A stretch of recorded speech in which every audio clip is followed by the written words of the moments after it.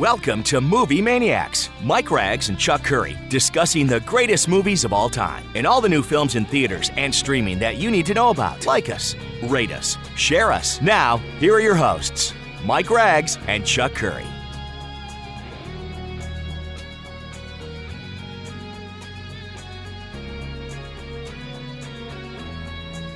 All right, Chuck, we're back. Another edition of Movie Maniacs. Mike Rags, Chuck Curry, talking about the great world of movies, getting ready for Memorial Day weekend and the release of Top Gun, the sequel, the long-awaited sequel. Not only the years we waited from the original, but it was supposed to come out 2 years ago as well.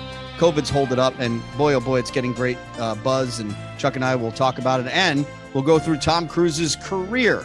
The ups and downs, the questionable roles he's taken, and a whole lot of fun. So that'll come up later in the show. We've got some movie news to get to as well. Let's bring him in right now. Chuck, how you doing, my friend? I'm doing good. I got a question right off the bat. Let's just say hypothetically, this movie's as good as advertised. Top Gun, Maverick, right? Great. People walk out and they go, wow, I can't believe how good that movie was. Standing ovation at Cannes, right? I've seen that trick before. But having said that, a couple of people saying this is the movie that's going to save summer. This is going to save summer movies. This is going to get people back in the. Are you buying it? I mean, let's just say it's great. I never thought that would be the movie to do it. I mean, it could launch. I mean, Spider-Man did it. I don't want to say summer. like nothing's done. It's obviously the last Spider-Man did it. Doctor Strange had a really big opening weekend. I mean, Top Gun's not going to open like those movies, but the question is, will it have sustaining legs going forward? Well, I mean, in 2 weeks, we're getting the next Jurassic Park. So summer doesn't need to be saved yet. I mean, I wouldn't worry too much about the box office until August. I mean, I don't know. I don't know. I'll give you another example. You give me your feedback. Okay. When the original Downton Abbey came out, it did 31 million. Right. Which is a big surprise. I mean, they didn't expect that box office.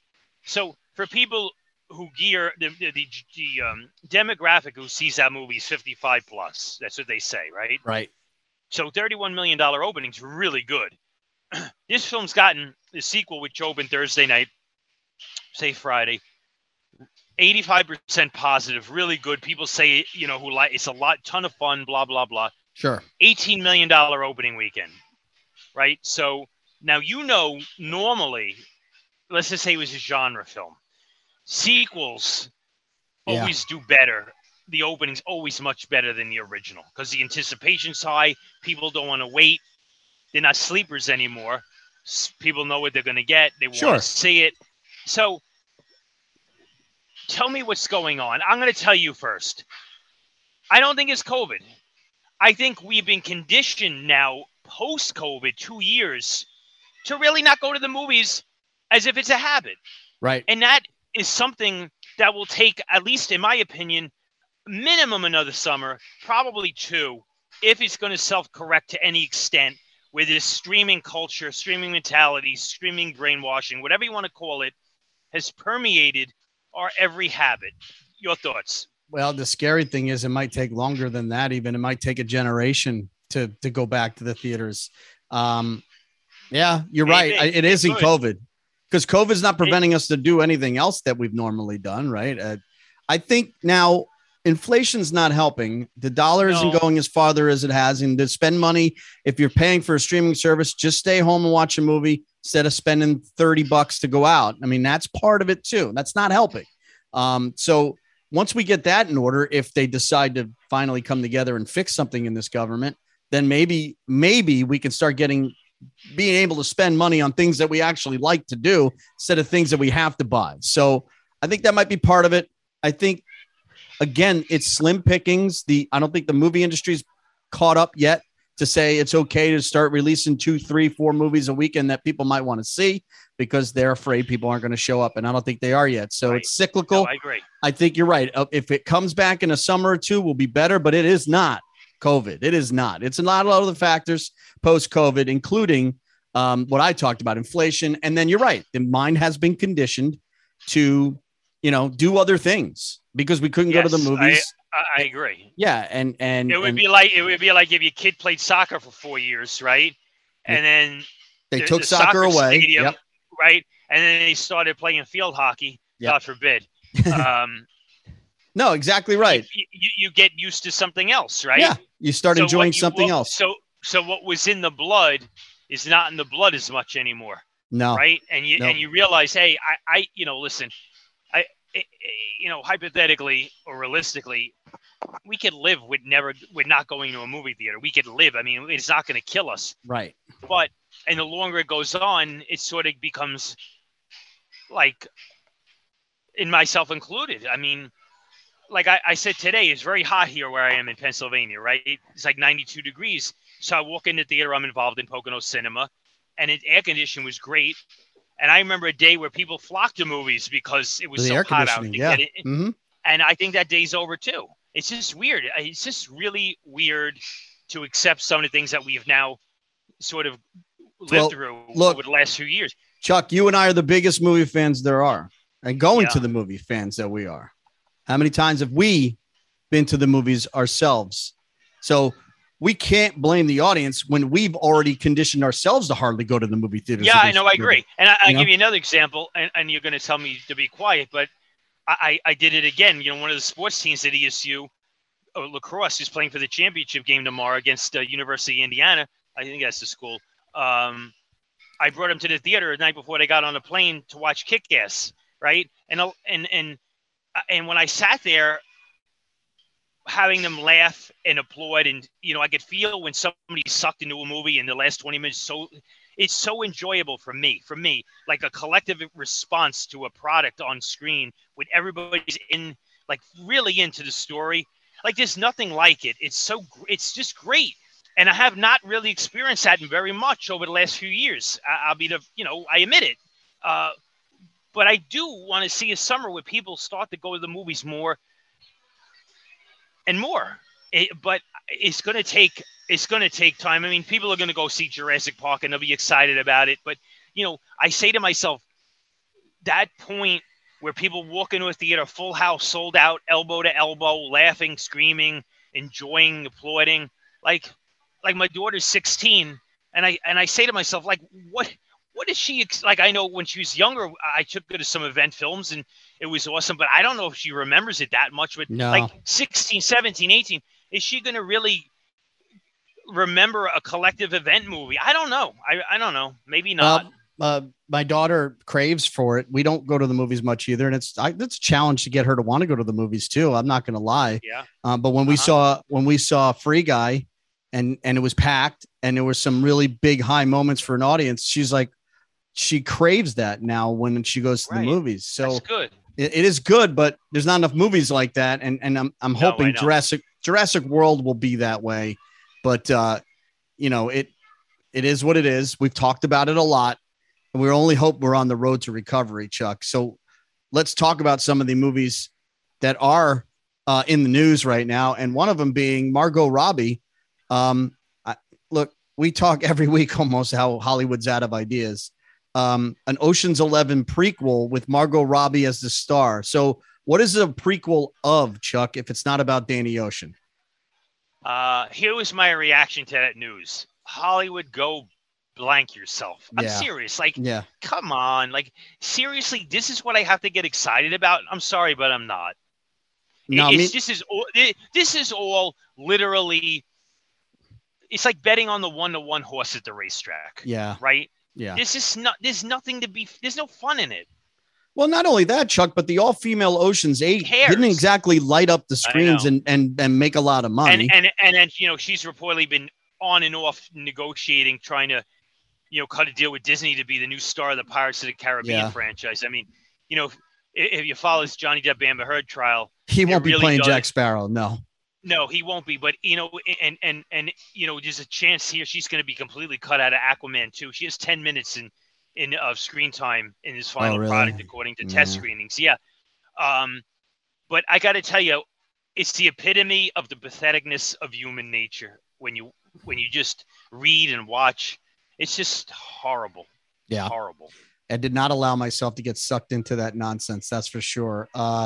Chuck, a couple of releases for Disney Plus. As we talk about streaming, it looks like Hocus Pocus 2, September 30th. and you're going to get the next the next Enchanted film in November. That's going to be huge. No, Thanksgiving weekend, Thanksgiving Day, they're going to release Disenchanted, Chuck. I'd only assume that that's going to be watched by a lot of people over that weekend. I'm a big fan of the original. So. It's been a while. Amy Adams is so good in the original, and the whole cast is back. That's going to be a big winner. You know, it's one of those things you wish it maybe. How many years now after the fact? That's almost 20, right? It's got to be. Yeah, it's been a long time. The question is, why not believe 15 years it's been? Why not believe in it enough to maybe get it up on the big screen? I'm a little surprised that they don't go for it. Here's my other question before we close this topic. You got the theaters, which we've all talked about being a cash cow or the main source of revenue for studios for 100 years, right? Clearly, the studio power base has to know that they've crippled theaters at least 50%, right? So, is this really what the theaters is? Is this really what the studios want? What we have right now today, is this what they want, or they want to reaffirm that relationship and make theaters the driving cash flow for at least 45-day window, and then whatever they do on streaming, they do on streaming. Theaters need more product, which we talked about. They need a lot more product. They need at least a 45-day window, no more day-to-day. And they need the studios to embrace theaters. There has to be a marriage that's happy. It can't be this now power play by studios controlling every aspect of their product. Yeah. It ain't going to work. Well, something else too studios need to do is produce better movies, more original, better movies. I mean, you can't be releasing Firestarter every other weekend and putting crap out and expect people to really be to really get back into the movie theaters. No, because, when we did this show the other week on movies of 1987, and I'm like, you're going down that list, and I'm like, there's nothing comparable in 2022 to that list. There's nothing. It's a joke. I hate saying that. I don't want to be hyperboreal. No, but the comparison, what was produced and what has stood the test of time and what was entertainment and the way people discovered, it's just so different. Well, I joked about it over the weekend, and I actually sat down and watched it. But one of the releases this weekend was The Valet on Hulu, straight to Hulu, with Eugenio Derbez and Samara Weaving, who are 30 years apart in age. And what genre did that fall into? It really, honestly, I got to be completely honest with you. It's better than it should have been. It's not really a romantic comedy. It's really more about Puerto Ricans in Los Angeles and family. And it really has a lot of heart to it. Like, it turned into something I did not expect whatsoever. Although I think he has zero charisma on screen. And I really don't see the appeal there.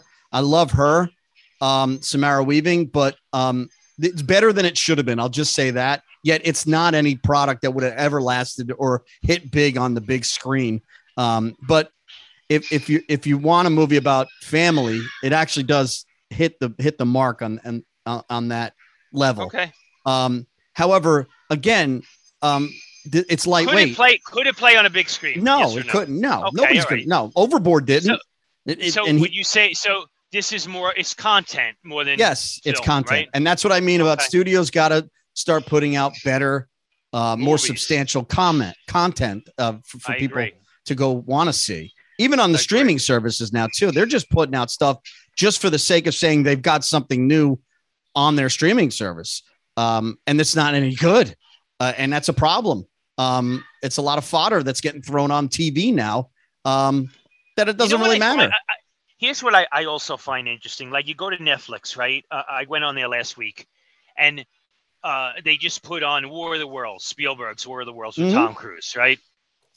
And it was number one for a day, right? The number one. And I don't know if that's real or not, or they just try to. I doubt it. Like, they point people to watch something, right? Yeah, they try to excite you into watching something. So my point is, like, if what's good about film and TV, if you haven't seen something in 10 years, you do forget it. You do forget the basics. You know the outline, but you forget the plot, what drives the movie forward for the most part. Yep. So I mean, that part is cool. I do like that stuff, like when they put something that's 20 years old that I haven't seen in a long time, and I go, okay, like, and I watched it. Yeah. I got to tell you, it's really for me, War of the Worlds is Spielberg's War of the Worlds. It's disappointing. It has moments. I love the first 20 minutes of setup, but it takes itself too serious. Yeah. Cruise is really good in it, though. He but is. We'll talk about that more and later. So's Danning as well. And yeah. I mean, there's good stuff in it, but it has a bad ending, and it just has sort no of starts ending. to plot along. Yeah. It just starts to plot along in the midway mark on. Once he and Tim Robbins go into the basement, the movie way too serious. That's when that's something out of an R-rated movie. Yeah, yep. It was a little, but I did enjoy most of it. But that part, and you're right, the ending is not Spielbergian, that's for sure. Chuck, you got any other movie news we need to hit on? Yeah, I got a couple of things I want to talk about. I just read that they just cut a deal to work on a sequel. Believe it or not, Mike, a law-abiding citizen with Gerard Butler. Oh my God! In I heaven, sort of like that. I sort of like that movie. That movie sucked a high heaven. You're talking about two of the worst. I mean, I hate both those actors. So you're and I thought the premise was awful. I did not like that movie at all. But the question is why? There's no reason to. Are both of them coming back for it? He's definitely coming back. Gerard well, of Butler. course he is. I mean, Gerard Butler, he'll do anything. This week in TV history, Cheers, May 20th, aired its last episode in 1993. Famously, everyone got drunk afterwards. Pretty good show. And also this week in 1990, May 21st, the last episode, one of the greatest last episodes of any TV show of all time, New Heart. Yeah. Aired on CBS. Yeah, it's a great classic. I'd say it is the best last episode of all time. You think so? Brilliant. Yeah, great absolutely. Creatively. I mean, that was filmed. And also what was cool about it is it was filmed before a live audience. Yep. And no one knew that. And they had to love that. They had the house lights off and nobody saw the old set. And when the lights came on, people knew that what the jig was. And that was brilliant. Just absolutely brilliant. That's what I got. All right, Chuck. Let's move to Fast Five. 5 actors or actresses. You tell me the first movie that pops to mind. You ready to go? I'll do an easy one first, because believe it or not, Jimmy Stewart would have had a birthday this weekend. I'll say can't pick George Bailey, then pick a different one. He would have been 114, by the way. How about Flight of the Phoenix? That's a good one. I like that movie. I thought you'd say maybe Vertigo or Rear Window or The Man Who Knew Too Much, the Philadelphia Story. I like Rear Window a lot. Yeah, it's a great movie. What about The Man Who Shot Liberty Valance? I used to love that movie. Him and John Wayne. And I love his appearance. He's a supporting role in The Shootist, which I told you is my all-time favorite John Wayne movie. He gives John Wayne the diagnosis that he's got limited time to live. His character in that movie, I love that. That movie's a great movie. And I love his appearance. 73. I love his appearance in The Magic of Lassie. I remember seeing that movie at Radio City Music Hall. Lassie came out on stage afterwards. Really? Yeah, 1978. Cool. Of course, his appearance as Philip Stevens in Airport 77. I mean, he built the plane, Chuck. I mean, he had a big part in Airport 77. I'm a big fan of that movie. Actually, it's very likable that he's in it. How about Judge Reinhold is 65 years old, Chuck. Is he? Judge Holy Reinhold. Crap. Is he really? Yeah. Well, I mean, Fast Times at Ridgemont High, but Beverly Hills Cop to me is an ultra all-time classic movie. Billy Rosewood. Yeah, he's great in it too. They take his character. Of all the movies I've ever seen sitting in an audience with sold-out crowds, Beverly Hills Cop in 1984 is right there of audience participation, theater experience, everything, a perfect comedy, action. It's just awesome. And he's really good in that movie. Well, let's not forget, as Brad Hamilton, he's iconic in Fast Times at Ridgemont High, especially one certain scene. And one certain scene, Chuck, I mean, that lives in infamy with most teenage boys at the time. He's part of that scene. Here's the thing. I'll tell you a movie footnote. He's in Gremlins, right? Mm-hmm. He plays Billy Peltzer's nemesis in the movie. And there was a scene that they cut out that was in the TV versions where the Gremlins put him in a jail cell. I remember that. You only see that in the TV show, the TV where like WPRX and 11 when they air Gremlins. That was included. And then they used to have those Gremlins trading cards. You saw that in the trading cards. That stuff's interesting. And he was a good nemesis in the Santa Claus too, as opposite Tim Allen. I thought he was. And then he did the body switching movie with Fred Savage, right? Yeah, vice versa. Yeah. Vice versa. Yeah. Cher. It's Mask for me. Really? Okay. Yeah, I mean, listen, I was talking about her the other day when I saw her birthday was coming up. She's a tremendous talent. I mean, just a tremendous entertainer, really good actress. I mean, of all the singers who've delved into acting, she's easily one of the very best. Very good. 76 years old too. I got to go with Moonstruck. I mean, she carried that film. Yeah, and won an iconic Oscar. moments in that iconic. movie. How about Tony Goldwyn, Chuck? Interesting career. I think a ghost. I think a ghost. The healing ghost, right? The obvious bad guy in Ghost. 62 years old, still relatively young. I actually thought he was pretty good in the movie he was in last year, King Richard. He plays Paul Cohen in it, one of the tennis coaches. He's really good in that. Good to see him pop up. He's a good actor. And I know he was on one of those TV shows, Scandal, right? He's got a big role on Scandal. Yes. He's done some directing too. He's had a real good career. Done a lot of directing TV. Yeah. Very, very likable guy on the screen. And last but not least, one of my most underrated actors out there, Chuck, is Timothy Olyphant, who's 54 years old. I love him pretty much everything he's done. Of course, he's the villain in Die Hard, Live Free or Die Hard.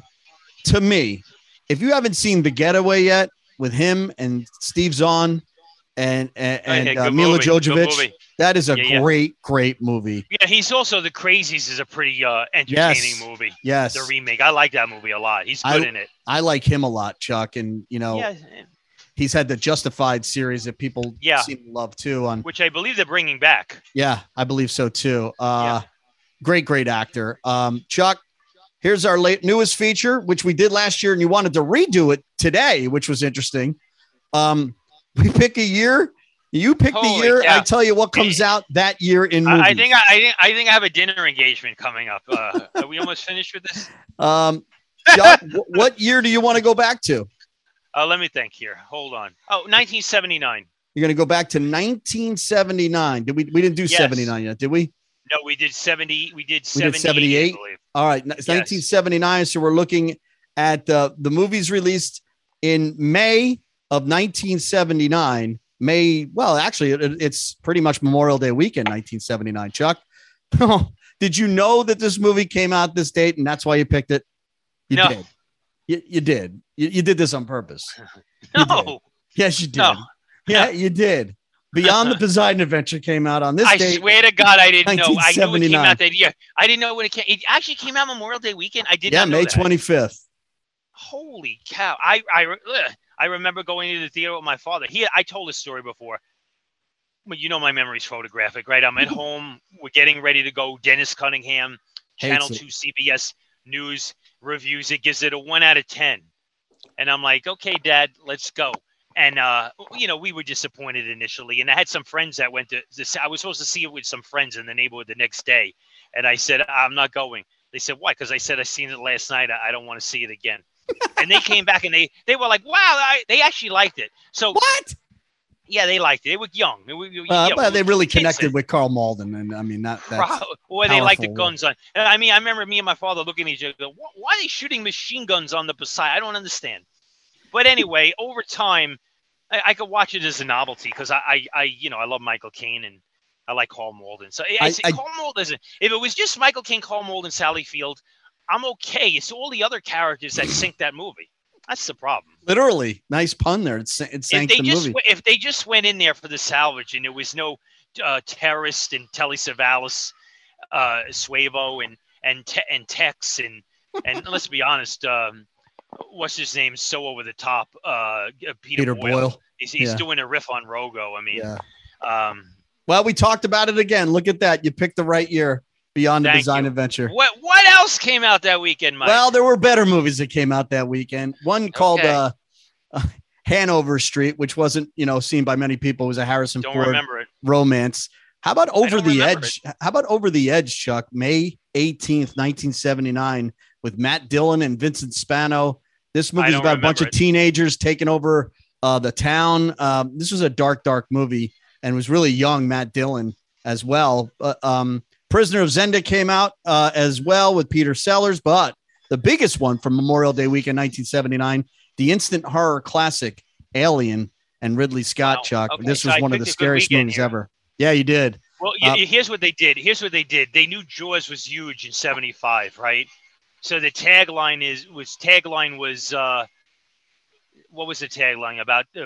No one can hear you about scream. In space, no one can hear you scream. Yeah. Right. So, that was sold as like Jaws in space, like a monster in space. I like Aliens better. It is better. Cameron's Aliens, I like it better, but this is a good movie. It's a 4-star horror movie. I know it was really well accepted and people loved it watching it in the theater back in '79. And it had one of the biggest shock scenes of all time in movies. Oh, hands down. And great finale ending with Sigourney Weaver as well. That's an instant classic 4-star horror sci-fi movie, no doubt about it. Just so happens as Aliens is better. That's how good Aliens is. There's a series on Netflix my buddy Scott was watching. I was here and I tuned in, and it was they do documentaries on movies. I don't know what it's called. Right? We've all watched the movies you love.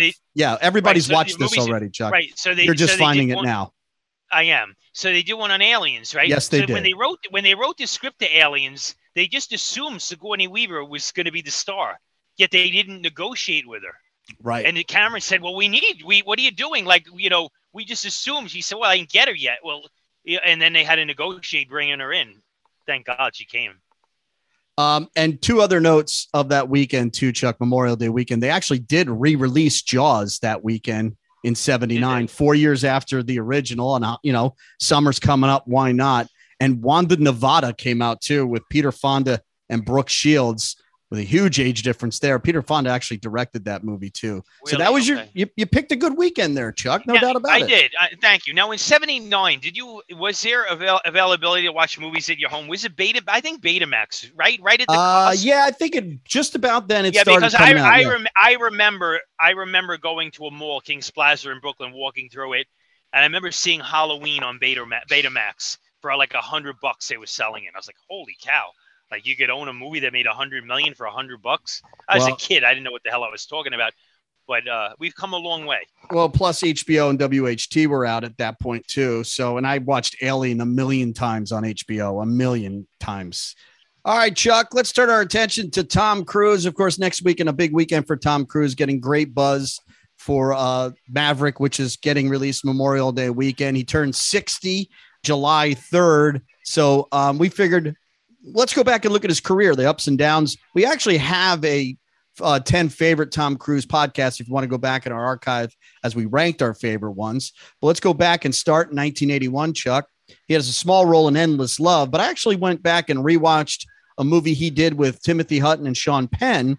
Taps was released in 1981. I remember that. And this movie struck a chord with me when I was little. I remember really liking it. I really remember his performance. And from what I understand, he was originally going to be a smaller part. The director really liked him. He had a lot of charisma. And boy, he has one of the scene-stealing scenes at the end of the movie. It's really over the top, but he's got a lot of charisma in this, and he does stand out amongst all the other kids besides Hutton and Penn. How did it hold up for you? Not too bad. I mean, it's a little dated and some questionable, like, well, really, could they hold this place hostage? They hold a military school basically hostage because they hear it's getting shut down. And George C. Scott pops up for 20 minutes in this movie too. It's got some staying power only because the leads are so good. Timothy Hutton and Sean Penn right in their wheelhouse. Especially Sean Penn. He was born to play something like this back in the day. The Taps is enjoyable. You remember seeing that film? Did Tom Cruise stand out to you like he stood? I remember that character. I got to be honest with you. I saw it maybe one time. I do not remember it that well. In 1982, he did a teen comedy, Losing It. Basically just one of those assembly line. Yeah, I remember that. I think I saw that. I think that was re-released after Risky Business. Well, what happened was he does Losing It with Jackie Earle, Haley. I think he's in it too. The Outsiders comes out. He stands out in that ensemble cast as well. A real good flick, and he's part of it. And then, of course, the big success was Risky Business. He actually got a Golden Globe nominee. A real funny comedy, Chuck. He plays Joel. Parents are out of town. and decides let's open up a brothel at the house. That's the first Tom Cruise movie I saw in a theater, and I remember enjoying the hell out of it. Yeah, it's hysterical. The supporting movie. characters are all good in that movie. Yeah, written and directed by Paul Brickman, and of course Rebecca De Mornay almost steals the film too. Yeah, one of her first roles. Yep. And a great scene on the subway, and some real funny stuff. Right, and the actor who played Booger in Revenge of the Nerds, Curtis really Armstrong. Good in that he's really good in it. And let's not, Bob Seger and the dance scene. I mean, that became one of the more iconic movie scenes in the 80s. Him dancing, lip syncing to the Bob Seger song, Old Time Rock and Roll. The better movie for me is the movie that came out right after, and it's All the Right Moves. Stefan Djordjevic, a small little high school teenage football movie that maybe a lot of people haven't seen, Chuck. I love All the Right Moves, if only for his performance and Craig T. Nelson as the coach. It's a real gritty, realistic look at high school football in Pennsylvania. Here's what's interesting. I remember seeing this in a movie theater. So did I, yeah. And all right. And and again, back in this time period, sold out houses. These movies packed them in, especially on the first weekend. Like movies back in this period, like when they played in the theater, first weekend, like everybody went to see movies. Yeah. Like that was Americana. And I remember liking this movie a lot. And it is very gritty though. Like it's not a feel-good movie. It's not a feel-good movie. No, it's realistic. It's pretty realistic. And Craig T. Nelson's really good in it. He is. And Leah Thompson, right? Thompson, yeah. Great flick. Go back and watch it. Now, Legend would come out in 1985, Chuck, and that was a Ridley Scott. Did not see that in the theater. Yeah, it kind of flopped at the big time. What surprised me when looking at his IMDb page and he's miscast in that movie. He is. His career, he hadn't done much before 1986's Top Gun. I thought, for me, it just seemed like he was around doing things. He was already a star when Top Gun came out, but Top Gun made him a star. Yeah, but Risky Business, it made him. He didn't do Top Gun. Yeah, I mean, I guess. Risky Business was popular, Mike. It was it was critically acclaimed. He became a star of Risky Business, but Top Gun took him to that next level of calling his shots. See, there's a stage where you become, and there's another stage where you demand, and Top Gun made him a major player in the industry. It did. Talk about movies that I think are a tad bit overrated. I think Top Gun is. It's all style and substance. The story is very, very. I mean, you got the planes, yes, and you got his charisma, but outside of that, not much really happens in this film. That isn't total testosterone. It's good, not great. Again, his next movie to me is a big misfire. It could have been all-time great. Martin Scorsese's The Color of Money. He's very good as Vincent. Paul Newman comes back. What's that? Yeah, I think it is. A misfire? I do, because there's no payoff at the end. And when you leave a theater bummed out, that's a misfire to me. Okay. I think this is I agree. Listen, I would not call it a misfire. I think it's three-quarters a terrific movie. And the acting between Paul Newman, Tom Cruise, and Mary Elizabeth Mastrantonio is just they're terrific characters. Yeah, it's great chemistry. Cruise is playing, it's a major supporting role in the movie. He's in the movie the whole movie, but it's a Fast Eddie Felson sequel, it's designed to be a Paul Newman movie. Yeah, but I'll say this again: like I'll take the floor over the fact that they don't make movies like this. They just don't for a mass audience. And like, God bless a movie like this. I don't care how flawed it is. When I look back, give me this every day of the week in 2022. We ain't going to get it. A very popular movie came out 2 years later. Not a classic by any means, but it played on TBS. And I'm sure a lot of people have seen this 10, 15, 20 times. Cocktail was extremely popular, Chuck, as a young bartender under the tutelage of Brian Brown, an old bartender, Kelly Lynch, and of course our old friend Elizabeth Shue. Cocktail has its problems. The script's very weak and it's very contrived at points, especially with what they do with Brian Brown's character, which was totally unnecessary, completely unnecessary. Really turned me off. But it's got a good soundtrack, got an immortal Kokomo song by the Beach Boys. And it's got Tom Cruise flipping bottles, so a lot of people love it. Here's the thing, and I like Elizabeth Shue. Probably never looked better on film. I mean, she looked glamorous, right, in this movie. Here's the thing with this movie: it's an entertainment. It's entertaining enough. I mean, but it's sold on the premise of like I mean, Tom Cruise is not really playing a real person. He's no. They're selling this to women, right? It is what it is. I mean, it has entertainment value, though. Maybe. Do you think Brian Brown, if you had to equate him to say Michael Caine, what do you think of Brian Brown as an actor? I think he's good. I think he's a great actor. I mean, half the career as Michael Caine, but I think he's very enjoyable. I love FX and FX2, and I thought he should have been maybe a bigger player in movies, but certainly liked him in Cocktail. I thought he was very good in it. Again, what they did with that character. What about the Poseidon Adventure Hallmark remake? You said. Oh, he was fantastic in that. Yeah. Thank you. I just wanted to point that. Perhaps Tom Cruise's best performance gets lost because he gets outdone by an Oscar winner as Charlie Babbitt, Rain Man, a classic Barry Levinson 4-star film that he's every bit as good as Dustin Hoffman is. But he kind of gets lost because all eyes were turned on Dustin Hoffman. He swept the Oscars and all that. But I also think the industry realized that Tom Cruise was a really good actor here. Yep, and he proved it. Listen, and I'll say it again. This type of movie is not being made anymore. No, it's a great movie. This is a movie. These are the movies that it's getting made. It's getting released on Amazon Prime, but called Coda. They're making it, and they're spending $4 million to make it, right? And Dustin Hoffman ain't in it. They should be spending 40. Yeah, they're making it. It's just not in the scale that you want it to be made. Exactly. Born on the 4th of July in 1989 came out. The very next movie, the Oliver Stone movie about Ron. I like it a lot. Yeah, it's a good flick. I like the stuff outside of Vietnam. Great John Williams score. Great John Williams score and real Some good of it's acting. hard to watch. Yep. Good though. He goes back to Top Gun, but instead he puts it on a racetrack. Bruckheimer, Simpson, Days of Thunder, Chuck, comes out in 1990, all style, very little substance, but he meets Nicole Kidman on set. Yeah. They fall in love. I mean, it's watchable. And if you're a NASCAR fan, I bet you like it, but it's drivel. It's not very good. It's this is a studio product more than a movie. Yes, it is. Yep.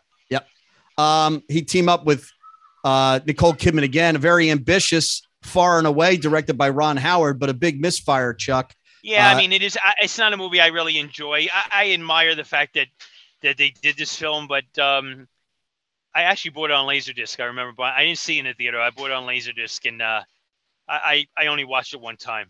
Yeah, it's visually stunning. It's got a great score by John Williams in that as well, too, but it really misfires. How about A Few Good Men? Maybe Rob Reiner's best movie. Tom Cruise goes head-to-head with Jack Nicholson and holds his own, Chuck.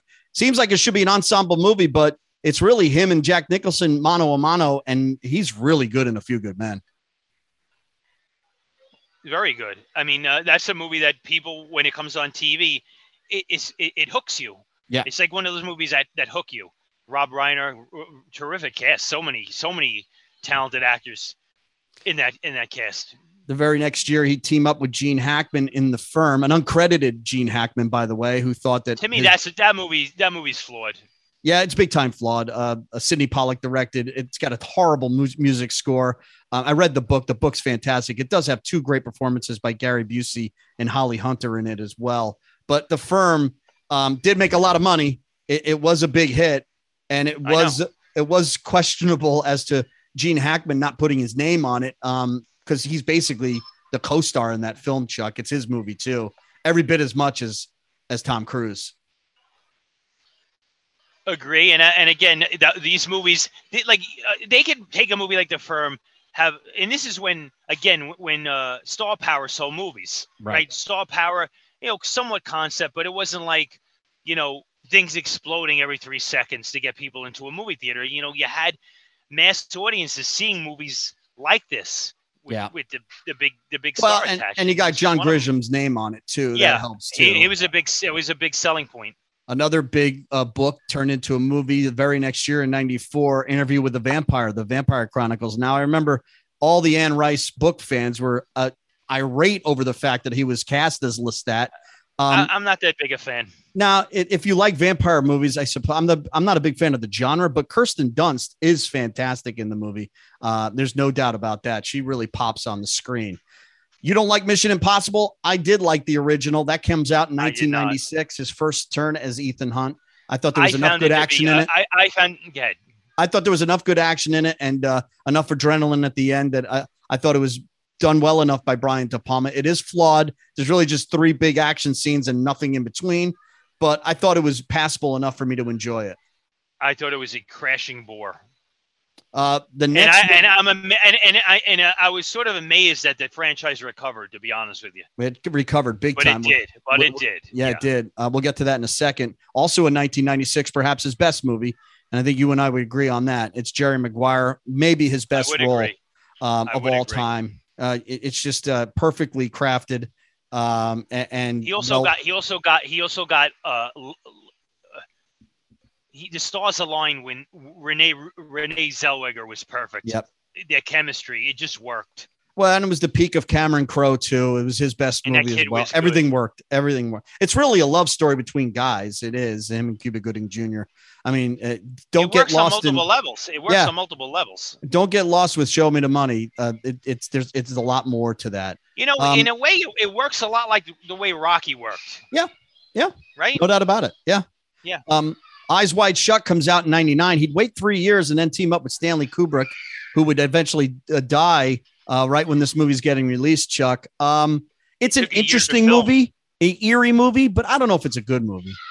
Here's the thing. I'm going to tell you something. I saw this in a theater by myself, right? At the Kingsway opening day Friday. I got to tell you, I like this movie a lot.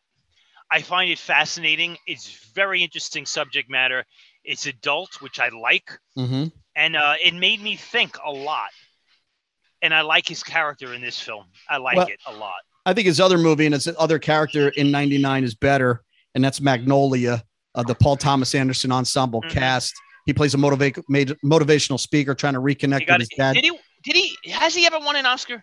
He has not won an Oscar. He's only been nominated 3 times. Right? Yeah, he's only been nominated 3 times. He's good in this movie. Really good. He's really good. It's a great movie too. Very underseen film. Maybe goes on a little too long and gets a little wacky at the end, but I love Magnolia. I did not like Mission Impossible 2, which came out in 2000, Chuck. I thought it was atrociously bad.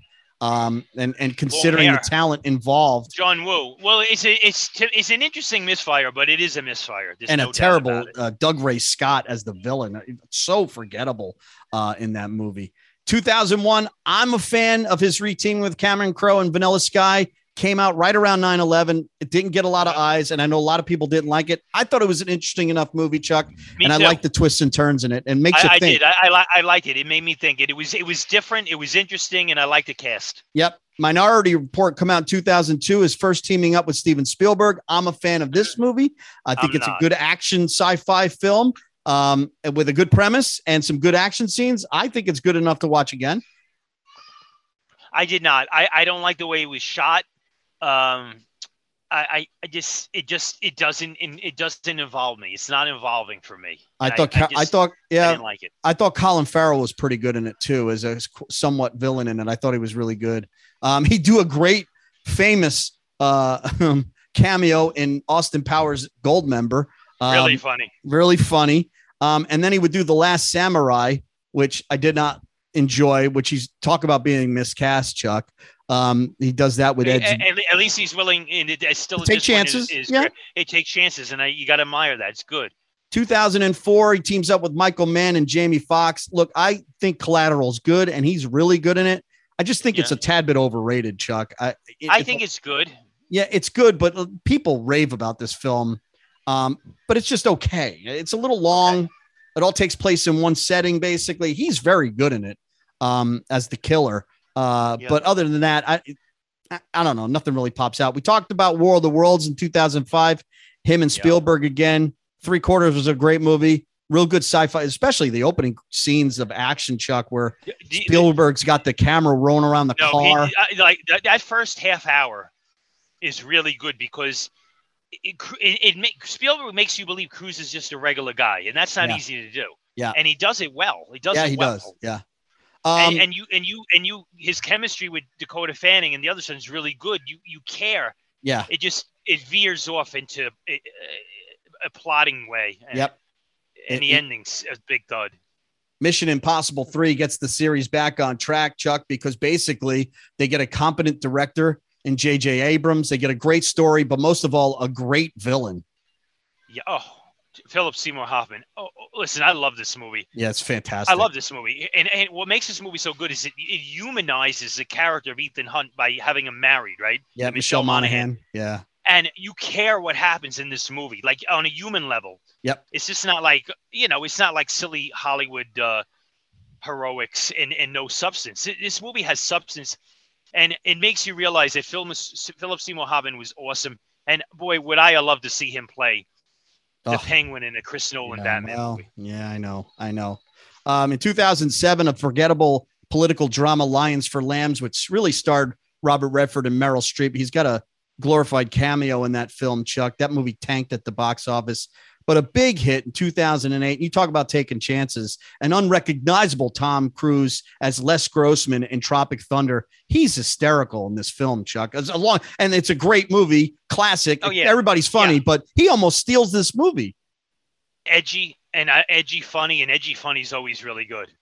And of course, a great dance scene over the credits at the very end too, has Les Grossman. Let me ask you a question: if this movie was a hit, there's no way it could get released today. No way.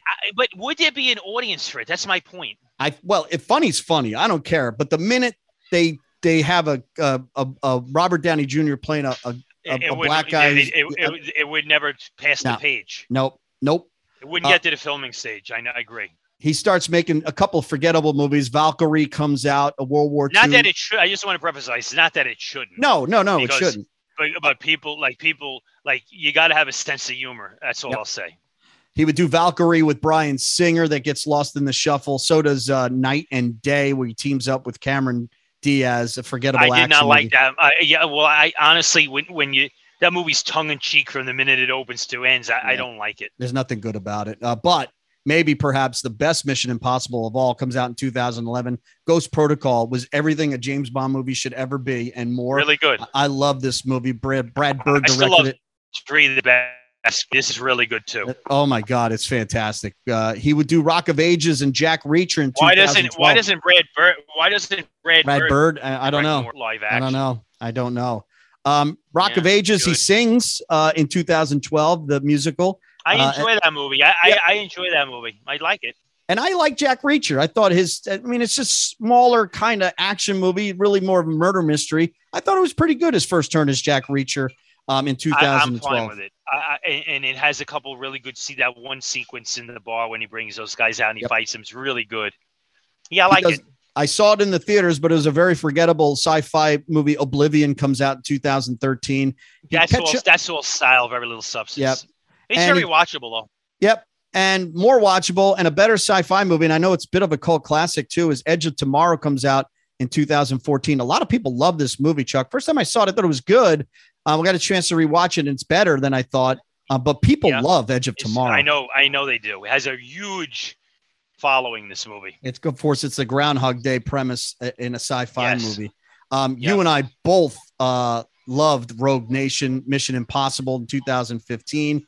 And then Fallout in 2018. I thought the series just kept going, especially Fallout. You and I both liked that movie a lot. He would go back and never go back as Jack Reacher in 2016. Very forgettable. It plays more like a Charles Bronson movie than it does. Yeah, I remember sitting in a theater watching it, right? And I was like, it's very watchable. Yeah. But I said to myself, this is really the first B movie that Tom Cruise has done. That's what it felt like. It felt like a Charles Bronson B movie. Doesn't mean it's not enjoyable. It's just sort of weird that he would be doing it. The Mummy comes out in 2017 and absolutely destroys Universal's plan of getting the monsters back on the big screen. Let's talk about this. The question is, why did he do this movie? It makes no sense for him to do it. Why? It's not a good script. Money. Yeah, he took it for money. Yeah. They paid him a lot of money. Yeah. It's bizarre. This is one of the most bizarre movies he's ever done. And it's not good. It's just not made. He dies in it and comes back. And it's just weird. It's just weird. Poorly done. American Made, though, is pretty good. He plays Barry Seal, the pilot that was running drugs back in the 70s. I like that movie. Real good flick. I agree. Doug Liman directed that way back, the Go guy, right? He was a great director.